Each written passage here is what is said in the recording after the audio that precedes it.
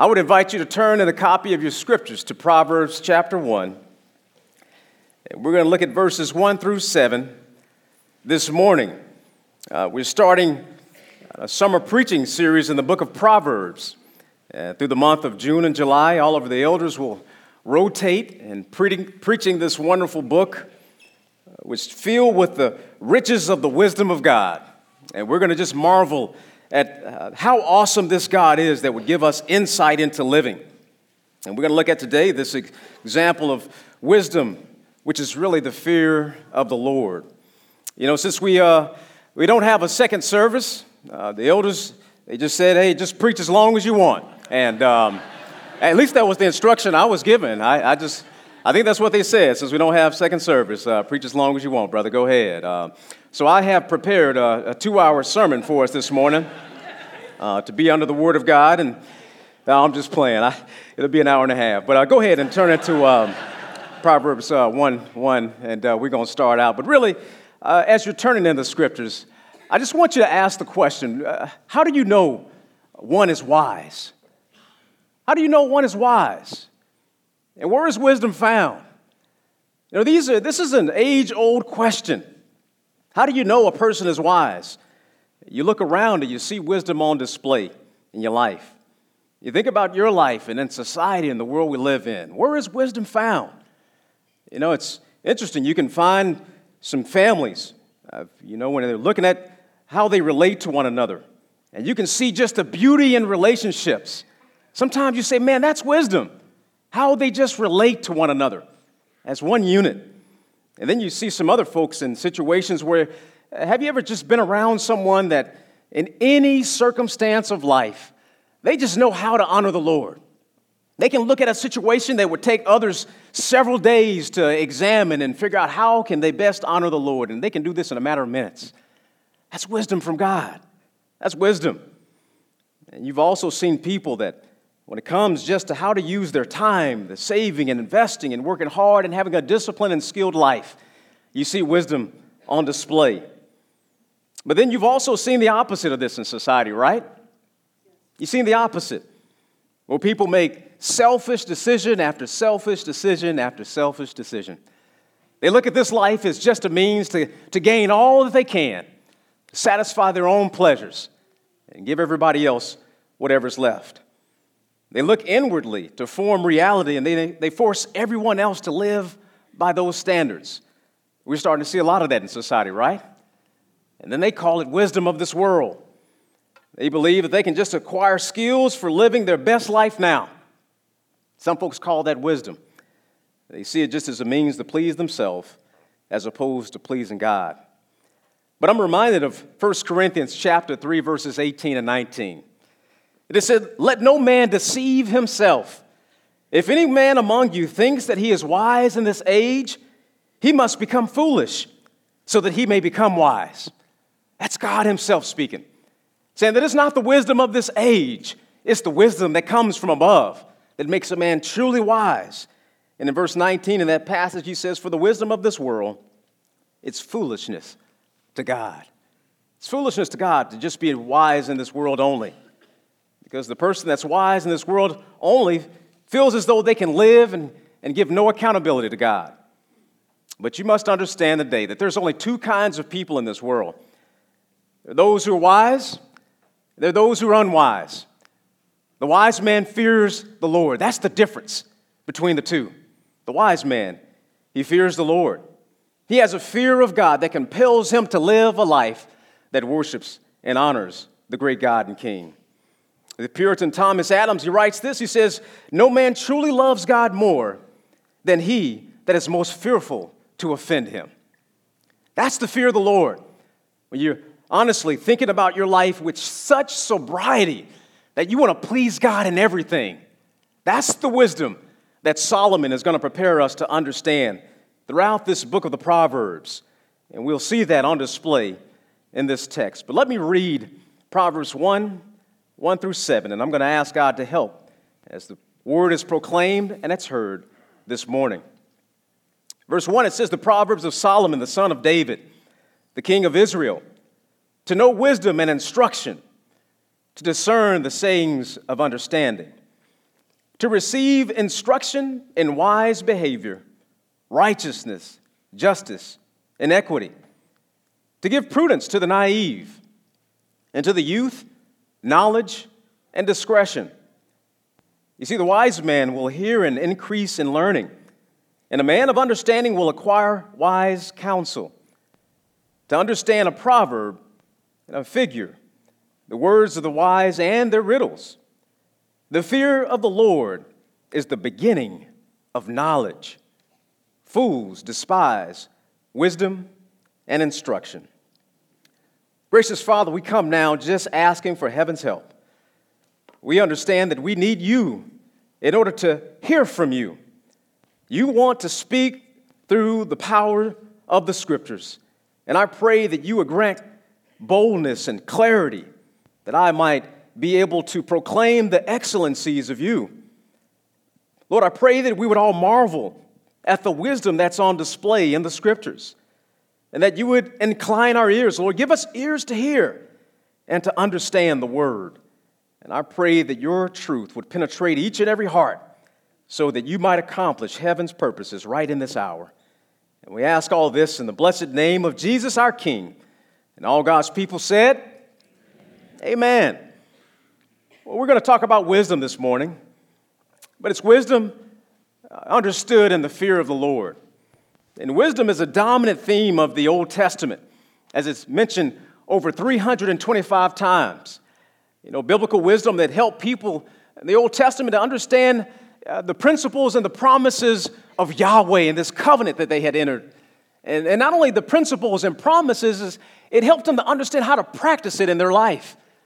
You see, it wasn't just information to store up in the mind.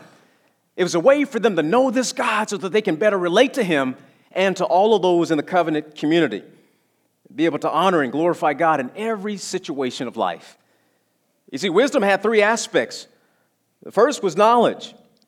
This term was frequently used, and it was the knowledge that was necessary to basic issues of life to relate to God.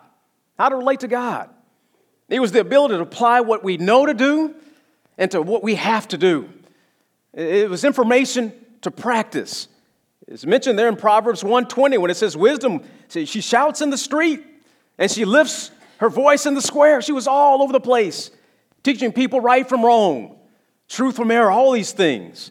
And then it said gain understanding. There's another aspect of wisdom, which is understanding in addition to knowledge.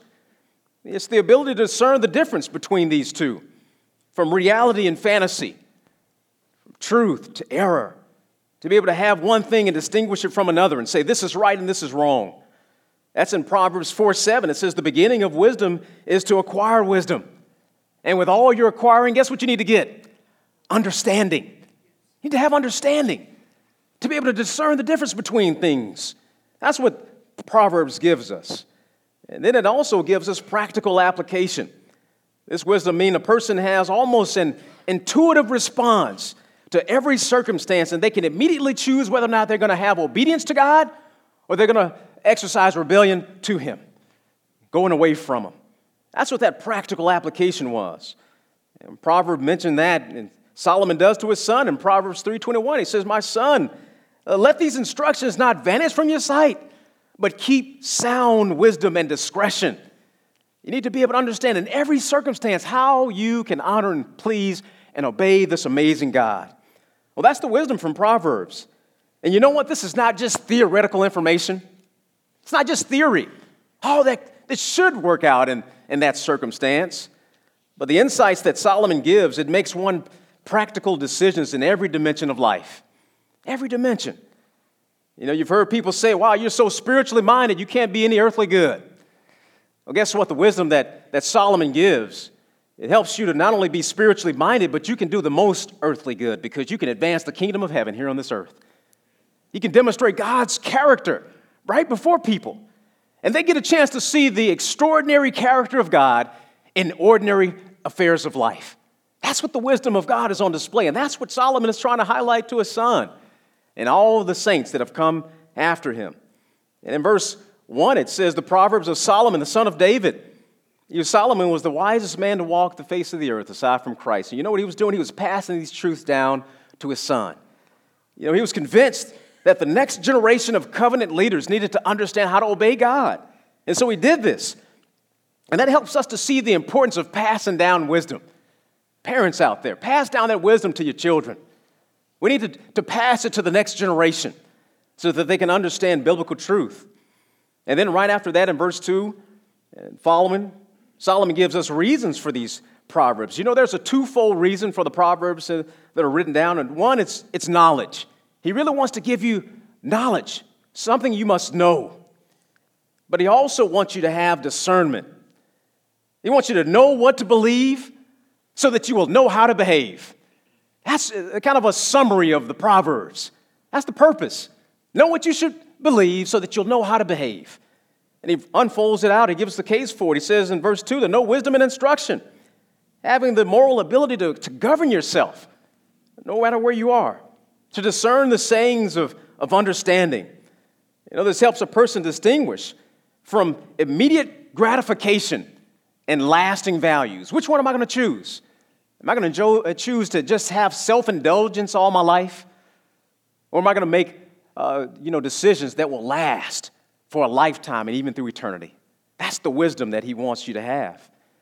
You know, you see the animals in the field, they can get caught because they go after instant gratification.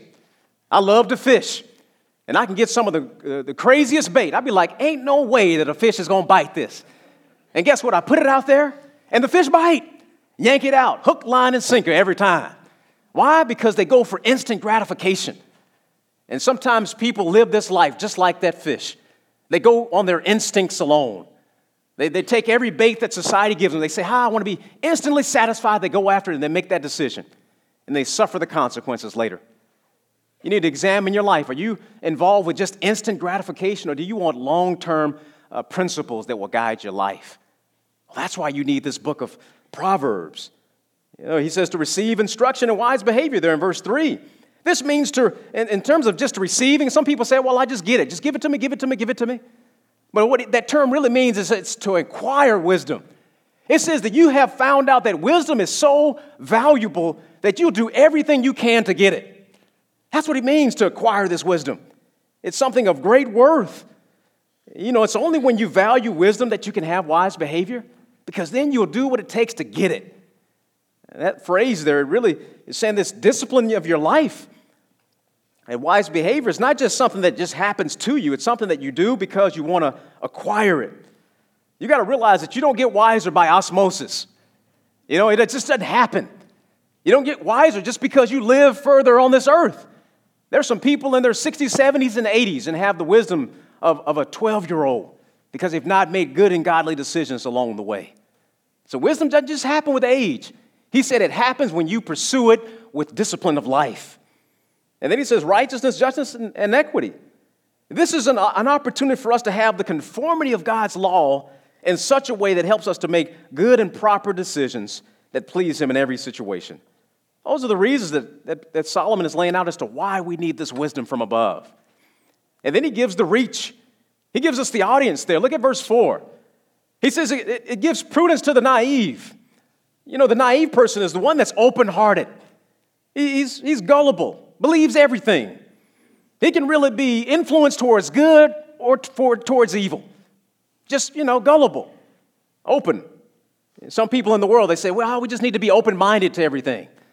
Well, that's not what Solomon is saying. That naive person can go down a path of error fast because they're easily influenced. But you need to understand the wisdom of God so that you can stand clear of being that naive person. You don't want to have the same ability to be able to influence towards righteousness as you can towards evil. But the naive person does that. But look what happens. You listen to this wisdom, it says it can give you prudence. That's the ability to seize right measures in life and make right plans. You don't have that when you're naive. You do whatever somebody tells you. But then there's another person in this that Solomon highlights throughout the Proverbs. He says it's the youth. It says to the youth, it can give you knowledge and discretion. The youth is the immature people in our life. They really just lack experience. It's not like they're hostile to God.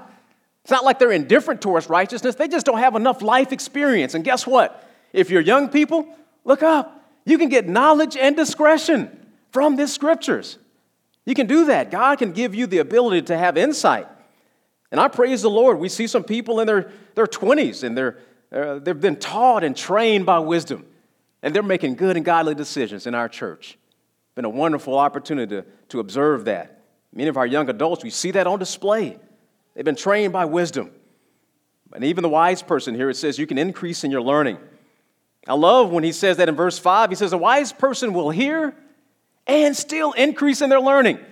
What Solomon is trying to help us to understand is that you're never too wise to acquire wisdom. Because soon as you obtain wisdom and you understand how to live before God, you see that much more that you can grow, and you pursue it all the more. And I've heard people say that, well, we're mature in our faith. I've heard that sermon before, preacher man, preach something else. I done memorized Proverbs 1 through 7, preacher man. You're going to preach on it. I done memorized it. I got that. That's old hat for me. But guess what? Solomon says the wise man will still increase in his learning because he realized that there's no sermon that he doesn't need to hear. He constantly needs to hear the word of God to be reminded so his mind can be renewed so that he can live a life that's worthy of God. That's the wise person. Usually they say, hey, preacher man, can you tell me something new? And you know what my response to that usually is? I say, hey, are you perfect and complete and lacking in nothing? And they say, well, I was just saying. I was tired of, hearing about the Proverbs. I was just hoping you was going to move on to the next verse, But that's what happens. You're never too mature for the Word of God. You need to understand to incline your ear always, and that's what Solomon is helping us. That might even be just a good question for you. Those of you that are already wise in the Lord, have you made a commitment that you're going to constantly pursue increasing in your learning? That might even be a good life group question this week. How can I make sure that I never see myself beyond the need for wisdom of God? How do I see that? Never getting past that place. And even he says a person of understanding will acquire wise counsel. That's what happens. I love that wise counsel. That wise counsel, it meant to bind something with like a rope or a cord as to how you would navigate a ship. That was what the Old Testament idea was. It was like sailors out there navigating a ship with a cord. And he says that's what wise counsel is. It helps to navigate you through the sea of decisions that you'll be making in this life. But my question for you is who's pulling your ship on the sea of life? Who's helping you navigate and make wise decisions in life? Is it this world system? Is it your best friend just because they're your best friend? You listen to everything they say? Is it an unsaved loved one? They don't love Christ, but you love them and they love you, and so you listen to their counsel. Others of you, is it CNN or Fox News? Is that where you get your wise counsel? They navigate you and pull you through this life? Or is it God's Word? Well, that's what Solomon wants us to understand. And that's all introduction. I told you it's going to be a 2-hour sermon. But really what he is doing is he's laying out the reasons we need this wisdom of God, and you got to understand that. And he gives the audience as to who's going to receive it. But you know what the difference is the person that's the wise person and the one that's the fool? It's the fear of the Lord. It's the fear of the Lord. And the point of this morning's sermon is this. If you do not have the fear of the Lord, you do not have wisdom. If you don't have the fear of God, then you don't have wisdom. You just have information. You might be able to navigate through this life and obtain a whole bunch of resources. But if you do not have the fear of God, you do not have wisdom. And we'll see 2 critical observations of this in verse 7. It says, the fear of the Lord is the beginning of knowledge, but fools despise wisdom and instruction. You see, the first thing that we see here is that the fear of the Lord is required for the wise. It's required for the wise man. You see, the fear of the Lord is required, and that's this model for the entire book. It's mentioned 19 times in the book of Proverbs, and it's also mentioned 19 times in Psalms. And guess how many times it's mentioned in the New Testament? 19 times. That's amazing that the Lord says that this is something that you need to understand, the fear of the Lord. And you know what this is? It really encompasses the fear of displeasing God. You don't want to displease Him. And it also has an element of drawing close in admiration and awe. It has those twofold aspects when we talk about the fear of the Lord. It's getting low in reverence, but it's also drawing near to God in awe and adoration and affection because you understand the fullness of His character. It brings out the idea of reverential subordination to the one God who is holy, righteous, and just. That's what the fear of the Lord is. Say, man, I want to make sure that I please this God. And you see the fear of the Lord when it comes down to just trembling before him because he's a good and holy God. I'm reminded of Nahum. You probably say, like, Nahum, what? What is that? In the Old Testament, the latter prophets. Nahum chapter 1, listen to this in verses 5 and 6. It says, the mountains quake because of him, this holy God. It said the hills dissolve, and indeed the earth is upheaved by his presence, and the world and all the inhabitants in it. Who can stand before his indignation? Survey says, no one. He says, who can endure the burning of his anger? Survey says, no one. It says, his wrath is poured out like a fire, and the rocks are broken up by him. That's the fear of the Lord that should cast over all the earth. But that's not the case. Everyone doesn't fear him. But Nahum, he highlights that just to understand that that's the fear of the presence of this holy and righteous God. And many of you recall Isaiah chapter 6 when he was gripped by the greatness of this God, right? And when he saw that vision in Isaiah chapter 6, verses 3 through 5, and it said that one called out to another in the angelic realm, and they said, holy, holy, holy is the Lord God Almighty, the Lord of hosts, and the whole earth is full of his glory. The angelic hosts, they were bowing before his presence and realizing with a holy fear. It said that even the foundations and the thresholds trembled at the voice of him who called out. The temple was filled with the smoke. That's what Isaiah saw in this vision. And you know what his response to that was? He wasn't flippantly living life. He said, woe is me, for I am ruined. He said, because I am a man of unclean lips, living among people of unclean lips. He says, for my eyes have seen the King, the Lord of the hosts. He saw the holy and the beauty and the perfections of God. And you know what the fear of the Lord does? It helps us to see God for who he really is so that we can see ourselves for who we really are. We see the sin and the filth. You know, when we're in darkness, before we have a fear of the Lord, we're just walking through life, making decisions, doing whatever we want to do. When you're walking in darkness, you're tripping and you're cutting yourself and you don't even know. But when you're impacted with the presence of the holy and righteous God, a knowledge of the true God of Scripture as he's revealed himself, then you see yourself and you see the dirt, you see the filth, you see the shame, and you want to be cleansed and you want to draw close to him because he's an amazing God. That's what Isaiah saw in this vision, and that's what the fear of the Lord is. And that's what Solomon is saying we must have as a starting place for wisdom. You got to see God for who he is and see yourself for who you are. And then you'll see how good and gracious and merciful this God is, that he would relate to us. That's the amazing aspect of the fear of the Lord. You see, the fear of the Lord, it helps us to understand that God's judgment is a good thing. You recall how in the New Testament, let's just turn there in the book of Acts. I want you to see this with your own eyes. If you turn to Acts chapter 5, this is part of the early church talking about the fear of the Lord. You can see this not only throughout Proverbs, but you will see it all over Scripture. But here in the New Testament, this is Ananias and Sapphira. And every time, usually you hear people say that name, people go, ooh. And just some fearful things happen with Ananias and Sapphira, right? They kept back a portion of the property. They lied about its value. And you see there in Acts chapter 5, you can see there in verse 4, it says, while it would remain unsold, this is Peter talking to Ananias. He said, look, this property, when it remained unsold, did it not remain your own? And then after it was sold, was it not under your control? And why is it that you have conceived this deed in your heart? And you've not lied to men, but you've lied to who? You've lied to God. And as he heard these words, Ananias fell down and breathed his last, and great fear came over all who heard of it. You see that fear? It was trembling before a God who is holy and is not to be treated as lightly. That was the fear of God. And even there, he went on to his wife. You can look there, verses 9 and 10. And Peter said to her, why is it that you've agreed together to put the Spirit of the Lord to the test? And behold, the feet of the house of those who've buried your husband are at the door, and they will carry you out as well. And immediately she fell as dead and breathed her last. And it said the young men, they came in and found her dead. They carried her out and they buried her beside her husband. And you know what that says in verse 11? It said, and then great fear came over the whole church and all over those who heard these things. Can you imagine that? The early church, that was their evangelism. It was the fear of God. You don't fear God, people die.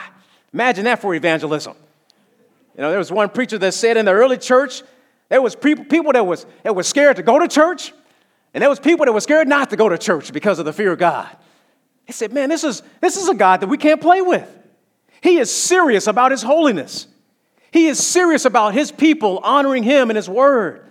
And my question to you is that do you have this type of the fear of God, the fear of the Lord, that scrutinizes your ways and helps you to live a life that's worthy of him? You see, this wouldn't have seemed like a good way to grow a church, having people die, right? Because they don't fear God.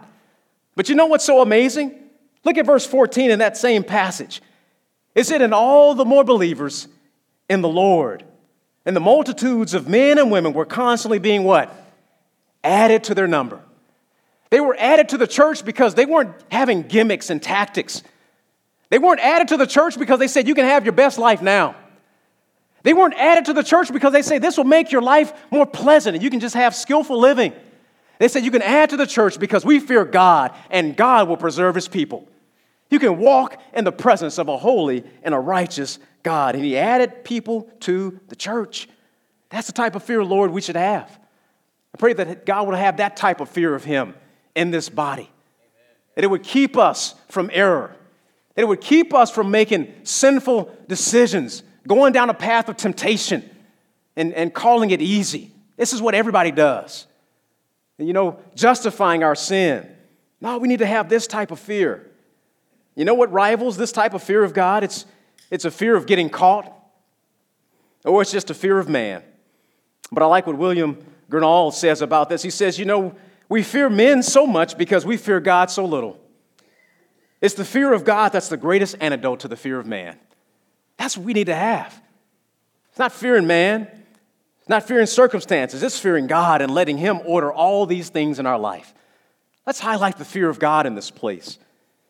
That's really what it talks about. You can go back to Proverbs 1 as we're looking at this fear of the Lord, because really, that's what Proverbs is all about. It's saying that that's the way that you must honor the Lord, is having a healthy fear of him. That fear of the Lord, it also has an aspect of drawing close in reverence and adoration and worship and devotion. It means that you're so amazed and enthralled by this God that you want to please him in every way. And not only do you want to please him, you want to see everybody else please him. I'm reminded of Psalm 33, verse 8. It's a beautiful psalm. But listen to this verse. It says, let all the earth fear the Lord, and let all the inhabitants of the world stand in awe of him.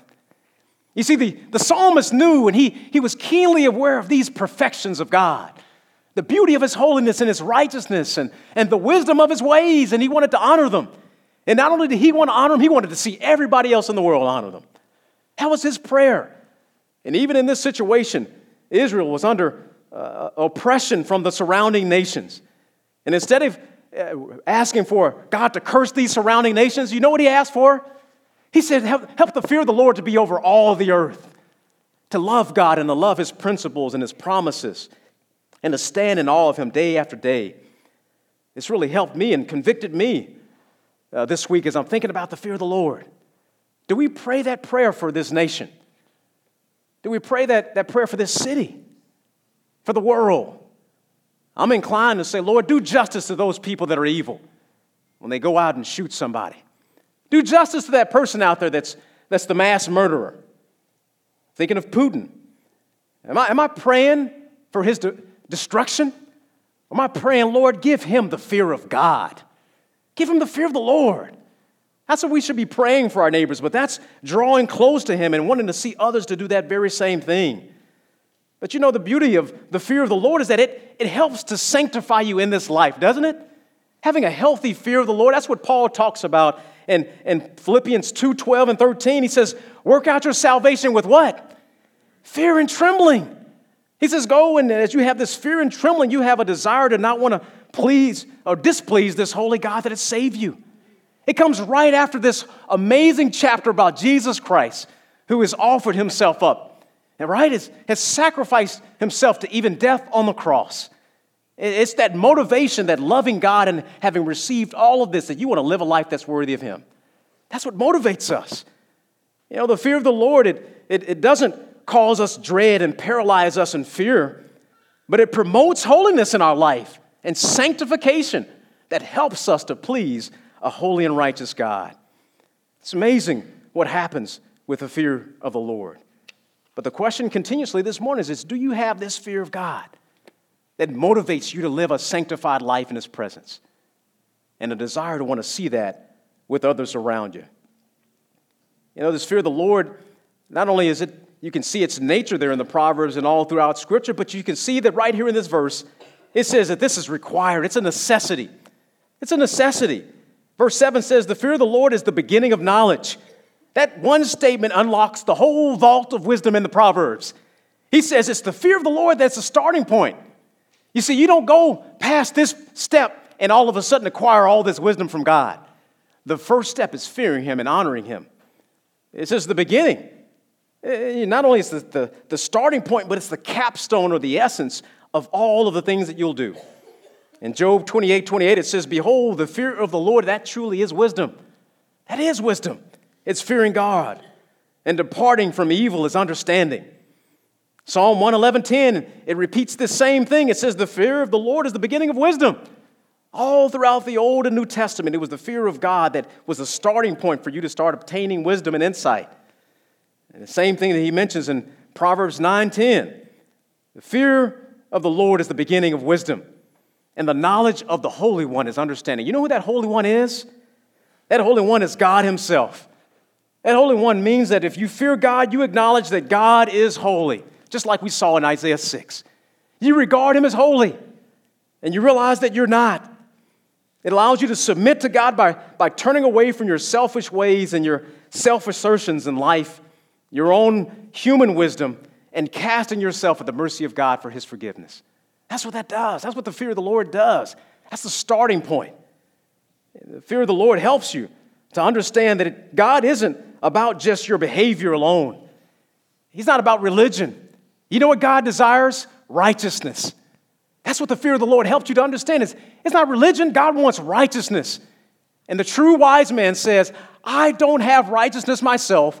I need a foreign righteousness which comes from God alone. And in the church age, guess what? That's found in Jesus Christ. That's the glories of the gospel. The fear of the Lord is to understand that you need Jesus Christ. You need Him. And you turn from your ways and you pursue Jesus Christ. And God says in 2 Corinthians 5:21 that He made Him, Jesus Christ, who knew no sin, to be sin for us so that we might become the righteousness of God in Him. That's what happens. That's that great exchange. That's the glories of the gospel. As we look to Jesus Christ, who took the punishment and the guilt in our place, and He gives us His righteousness, and then we trust in Him and live it out.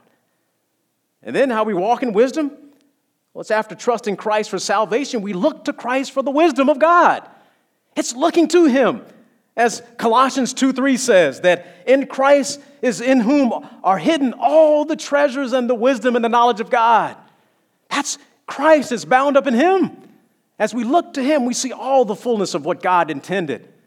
You know, Jesus Christ walked in the most perfect way on the face of this earth, feared God and the Father in every moment, honored Him in all of His dealings, in all of the relationships He had.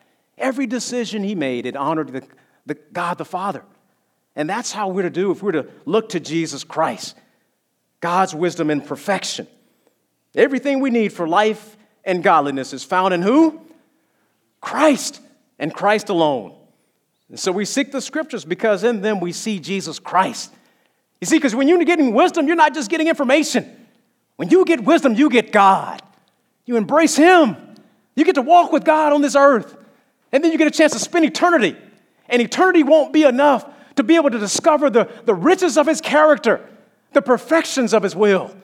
It's amazing, and that's what the fear of the Lord is. It's starting now, and then you can navigate through life that way, looking to Christ. I love how 1 Corinthians 1:24 says, but those who are both the Jews and the Greeks, Christ is the power of God and the wisdom of God. And by doing His will, you are in Christ who has become the wisdom of God, the righteousness our sanctification, and our redemption. It's all found in Jesus Christ. I would encourage you today, if you've been just going to church, maybe you have just been religious in the activity, to pursue Jesus Christ today as Lord and Savior, recognizing that God and His judgments are true, and He's justified in being able to send you to eternity apart from Him. But by the mercy and grace, He wants to give you His Son, Jesus Christ, and in that allow you to have the capacity to understand wisdom and be able to live it out in the fear of the Lord. Because even as you do that, Proverbs 15:33 says it allows us to have wisdom and instruction for life. And you know what? Wisdom isn't just this doorway to start understanding life. It is the foundation for how we do everything. Yeah, in Proverbs 23:17, it says, live in the fear of the Lord always. You know, you don't just put it on at the moment of salvation and then take it off and start living life. You remain in the fear of the Lord in all of your aspects of life. As one theologian said, the fear of the Lord is not like a rocket that once it plunges it out into space, it detaches because it served its purpose. He said, no, the fear of the Lord is more like a foundation that you build a house on. And everything else that you add needs to be added to the fear of the Lord. That's what Solomon is saying. It's the beginning of wisdom. It's the beginning of knowledge. Add everything else in life to it. You see, this isn't just a book filled with truisms and to help you to have better morals. Some people make the mistake of coming to the scriptures and learning from Proverbs. They're like, man, I'm looking forward to what I'm going to learn so that I can just have better principles of life. Well, you can have better morals and still not have a fear of the Lord and stand in judgment.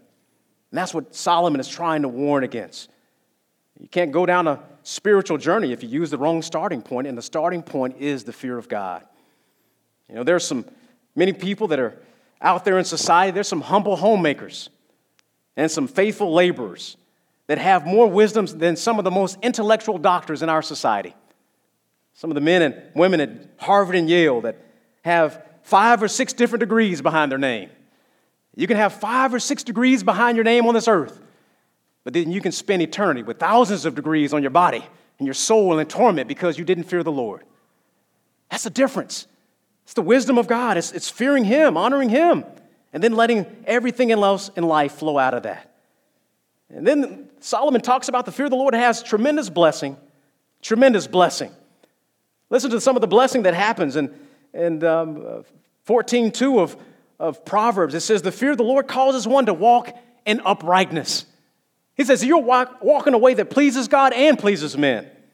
It honors God and has an exemplary character. The same thing that was mentioned of Job.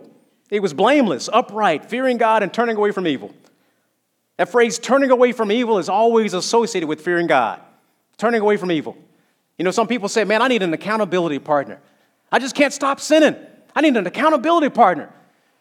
Guess what? The fear of the Lord ought to be your greatest accountability partner.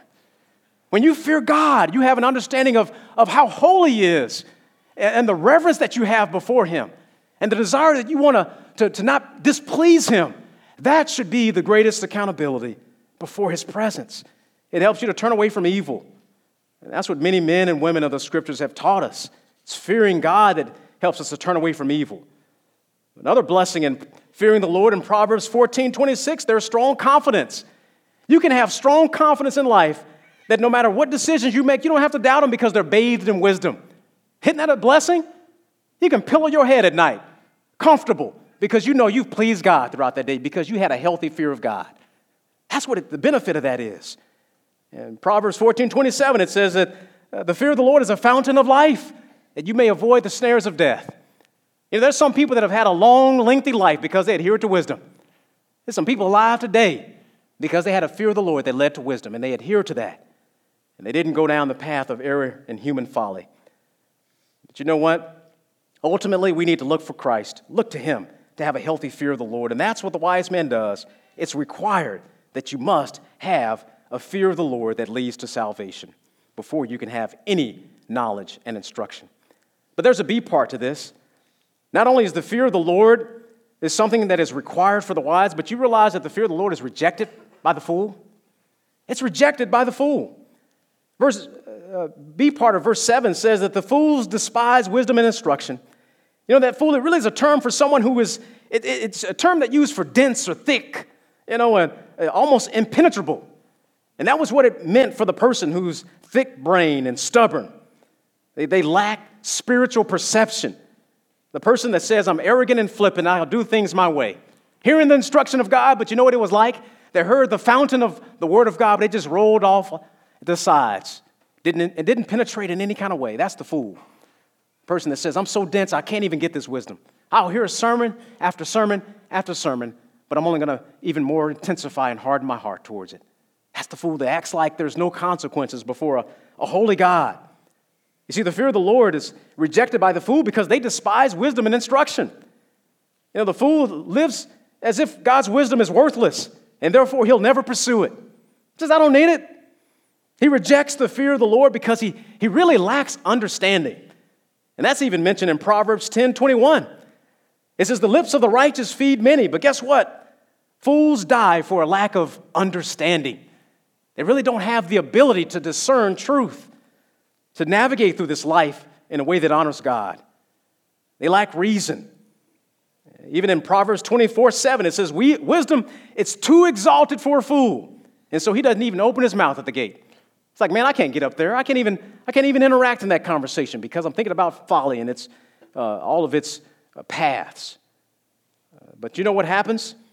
The fool is not that way just alone. It's his nature that makes him that way. It's because of what Ephesians 4:18 says, that mankind in its nature is darkened in his understanding. We're born that way. We're darkened in our understanding, excluded from the life of God because of the ignorance that's in us and the hardness of our hearts at birth. That's the natural state of man. When he comes in and he's born and he lives this life, we're darkened. That's what the fool person, that's what they do, is because they cannot understand that. It's almost like what 1 Corinthians 2 talks about. They're spiritually appraised, right? They don't have the capacity to understand divine truth. And they're still in darkness. And so they do things that are only natural. And even the things that are natural wisdom is things that are consistent with the devil's wisdom. In James 3, verses 15 and 16, it teaches us that about the fact that earthly wisdom, it starts earthly, but it's really natural, and then guess what? It's demonic. Same wisdom that Satan would like for you to have is to think about things in this life only and never think about what it means to honor the Lord. Go through this life, you can have the most success you can, but when you're excluded from the life of God, you end up gaining the whole world but forfeiting your soul and dying to be the fool. And that's what the fool does. He despises this wisdom. Even this fool's speech, it makes things worse. Proverbs 10:14, it says, men store up knowledge. The wise men do. But guess what the fool does? When he opens his mouth, ruin is at hand. It says bad things happen when the fool opens his mouth, starts spouting out his folly instead of storing up knowledge. It says keep away from the fool because there will be quarrels and discord. Why? Because they reject discipline and instruction. That's what happens. But you know it's not so bad that the fool despises wisdom. You know who they really despise? They despise God himself. That's why they despise wisdom, is because they despise the God of wisdom. They despise him. And that's what you see in Proverbs 1. Look at Proverbs 1. If you look in there in verses 20 through 29, it just shows the whole thing. Wisdom is shouting in the streets, but guess what the fool does? In verse 22, it says, how long, O naive ones, will you be simple-minded? And scoffers delight themselves in scoffing, and fools hate knowledge. He's even begging. He says, turn to my reproof and you'll live. God says, I'll make my spirit be poured out to you. But guess what he does? In verse 24, he says, because I called to you and you refused, I stretched out my hand and no one paid attention. In verse 25, you neglected all my counsel and you did not want my reproof.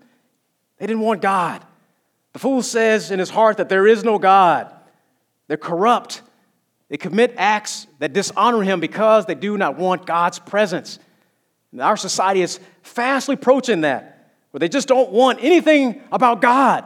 They don't want to hear about him. They have a visceral response because they hate God, and they don't want anything that is spoken in association with God or Christ. This fool says in his mind that there is no God. And you know what? This isn't the person that's the most vile offender. This isn't just the mass murderer, the rapist, the person that is most offensive to you. This is a person They can be the most ordinary in society. They can live by their own moral standards. But at the end of the day, they make up their own standards, and they do it in their own strength apart from the wisdom of God. That's what that fool says. I don't want to hear about truth. I want to do things my way. And even in Romans 1, it talks about that, right? It says the righteousness of God is revealed. But men, they do what? They suppress the truth in unrighteousness because they want their own ways. Could that be said of you? Could that be said of you? That you don't want to abide by God's standard, but you want to have a standard that fits your own affairs of life. That's folly on display. And it would be for you to look and say, you know what, maybe I'm a Christian today, but I can have foolish tendencies, being flippant about my sin, or to be stiff-armed to God's truth and correction when it comes. We don't want to be that way. We want to have a fear of the Lord and not to be like this fool who rejects God and ultimately has to pay the consequences. Because in the end of the day, God says He will laugh at your calamity when it comes, and you will cry out for wisdom, and you won't seek Him. Why? Because you chose to hate God and didn't choose the fear of the Lord. That's the ultimate conclusion for the person that says that they don't want to honor God. But as we look at this text, we really can't see that there's only two types of people. It's the wise man and it's the fool. And the only difference is the person that says, I would choose the fear of the Lord. I would choose to stand in reverence and awe of Him, to realize the fullness of what He's done, to receive that so that I can live a life that's worthy of Him, as opposed to making up my own rules and living by my own standards. I pray that today, as you've heard this text and as you think about the wisdom that's found in Proverbs all throughout the rest of this summer, that you will choose the greatest one, and that is the fear of the Lord, which is the beginning of knowledge and wisdom. But as you think about this week, I want you to think about the pursuit of wisdom. Is it a priority in your life right now? Is pursuing God's wisdom a priority? Are you pursuing people in your life that can help you take the knowledge of God in the Scriptures and turn it into application into your regular, everyday life? We need to never find ourselves detached from pursuing God's wisdom, and I want to challenge you to do that. Not only this summer as we're going through Proverbs, but all through this life. Make it a lifelong ambition to prioritize wisdom and pursue it. The other thing is, are you passing down wisdom to your children? Those that are under your influence, those who you have the opportunity to influence their life, are you passing that wisdom down? The wise man doesn't just store it up, but he gives it. He gives it on to the next generation so that they can walk in the fear of God. And are you passing wisdom around in our church? We need to have a healthy situation where we're just giving wisdom to one another. One of the great vehicles to do this is in Life Group. It's a perfect avenue for this. Some of you are some seasoned saints that got wisdom. You need to be passing it down to some of the students and the young adults and some of the singles and some of the young married. Invite them over for dinner and pass down that wisdom. Invite me over and pass down some wisdom. I need it. But we need to be a community of passing wisdom down to one another. That's what the church does. And praise His holy name that we're all gathered together. We can meet someone you've never met, right? You see someone you've never met. Get a chance to introduce yourself and have an opportunity to pass down the wisdom of God. We need each other. Let's make sure that we're a healthy church of passing around wisdom to the glory of God. But in the end, don't be the fool. Don't be the one that pursues knowledge under the sun only to lose your soul and forfeit everything in the end. If you've not accepted Christ, that's the true expression of the fear of the Lord. I would encourage you to do that today. Because even as Solomon said in Proverbs 13:13, the one who despises the word will be in debt to it. You will be in debt to this word that you despise if you remain in that state. But if you receive Jesus Christ, guess what? He pays that debt. In a moment, we're about to celebrate communion and think about what Christ has done. He took that debt in our place and He gave us His righteousness. You don't have to remain in that state.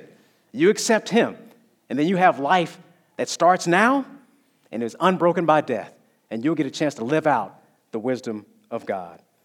Well, the fear of the Lord is the beginning of knowledge, but fools despise wisdom and instruction. Let's make sure that we make it our ambition to be the wise man. Let us pray. Father, we thank You so much for all that You do in our life. We thank You for the goodness of Your character and all that You bring. And I just ask right now that You would help us to make it our desire that we would pursue you. Pursue the fear that doesn't paralyze us to inaction, but that it promotes us to greater godliness and holiness and righteousness by pursuing Christ and looking to Him. And then I pray, Lord, that as we navigate through the Proverbs this summer, Lord, and hit various themes, that you would help us to have skillful living, to understand that the knowledge of God is very much practical. It helps us to be able to make good and wise decisions in everyday circumstances of life. We love you, Lord, and we praise you, and we ask that Jesus Christ would be exalted in this church. And all God's people said, amen.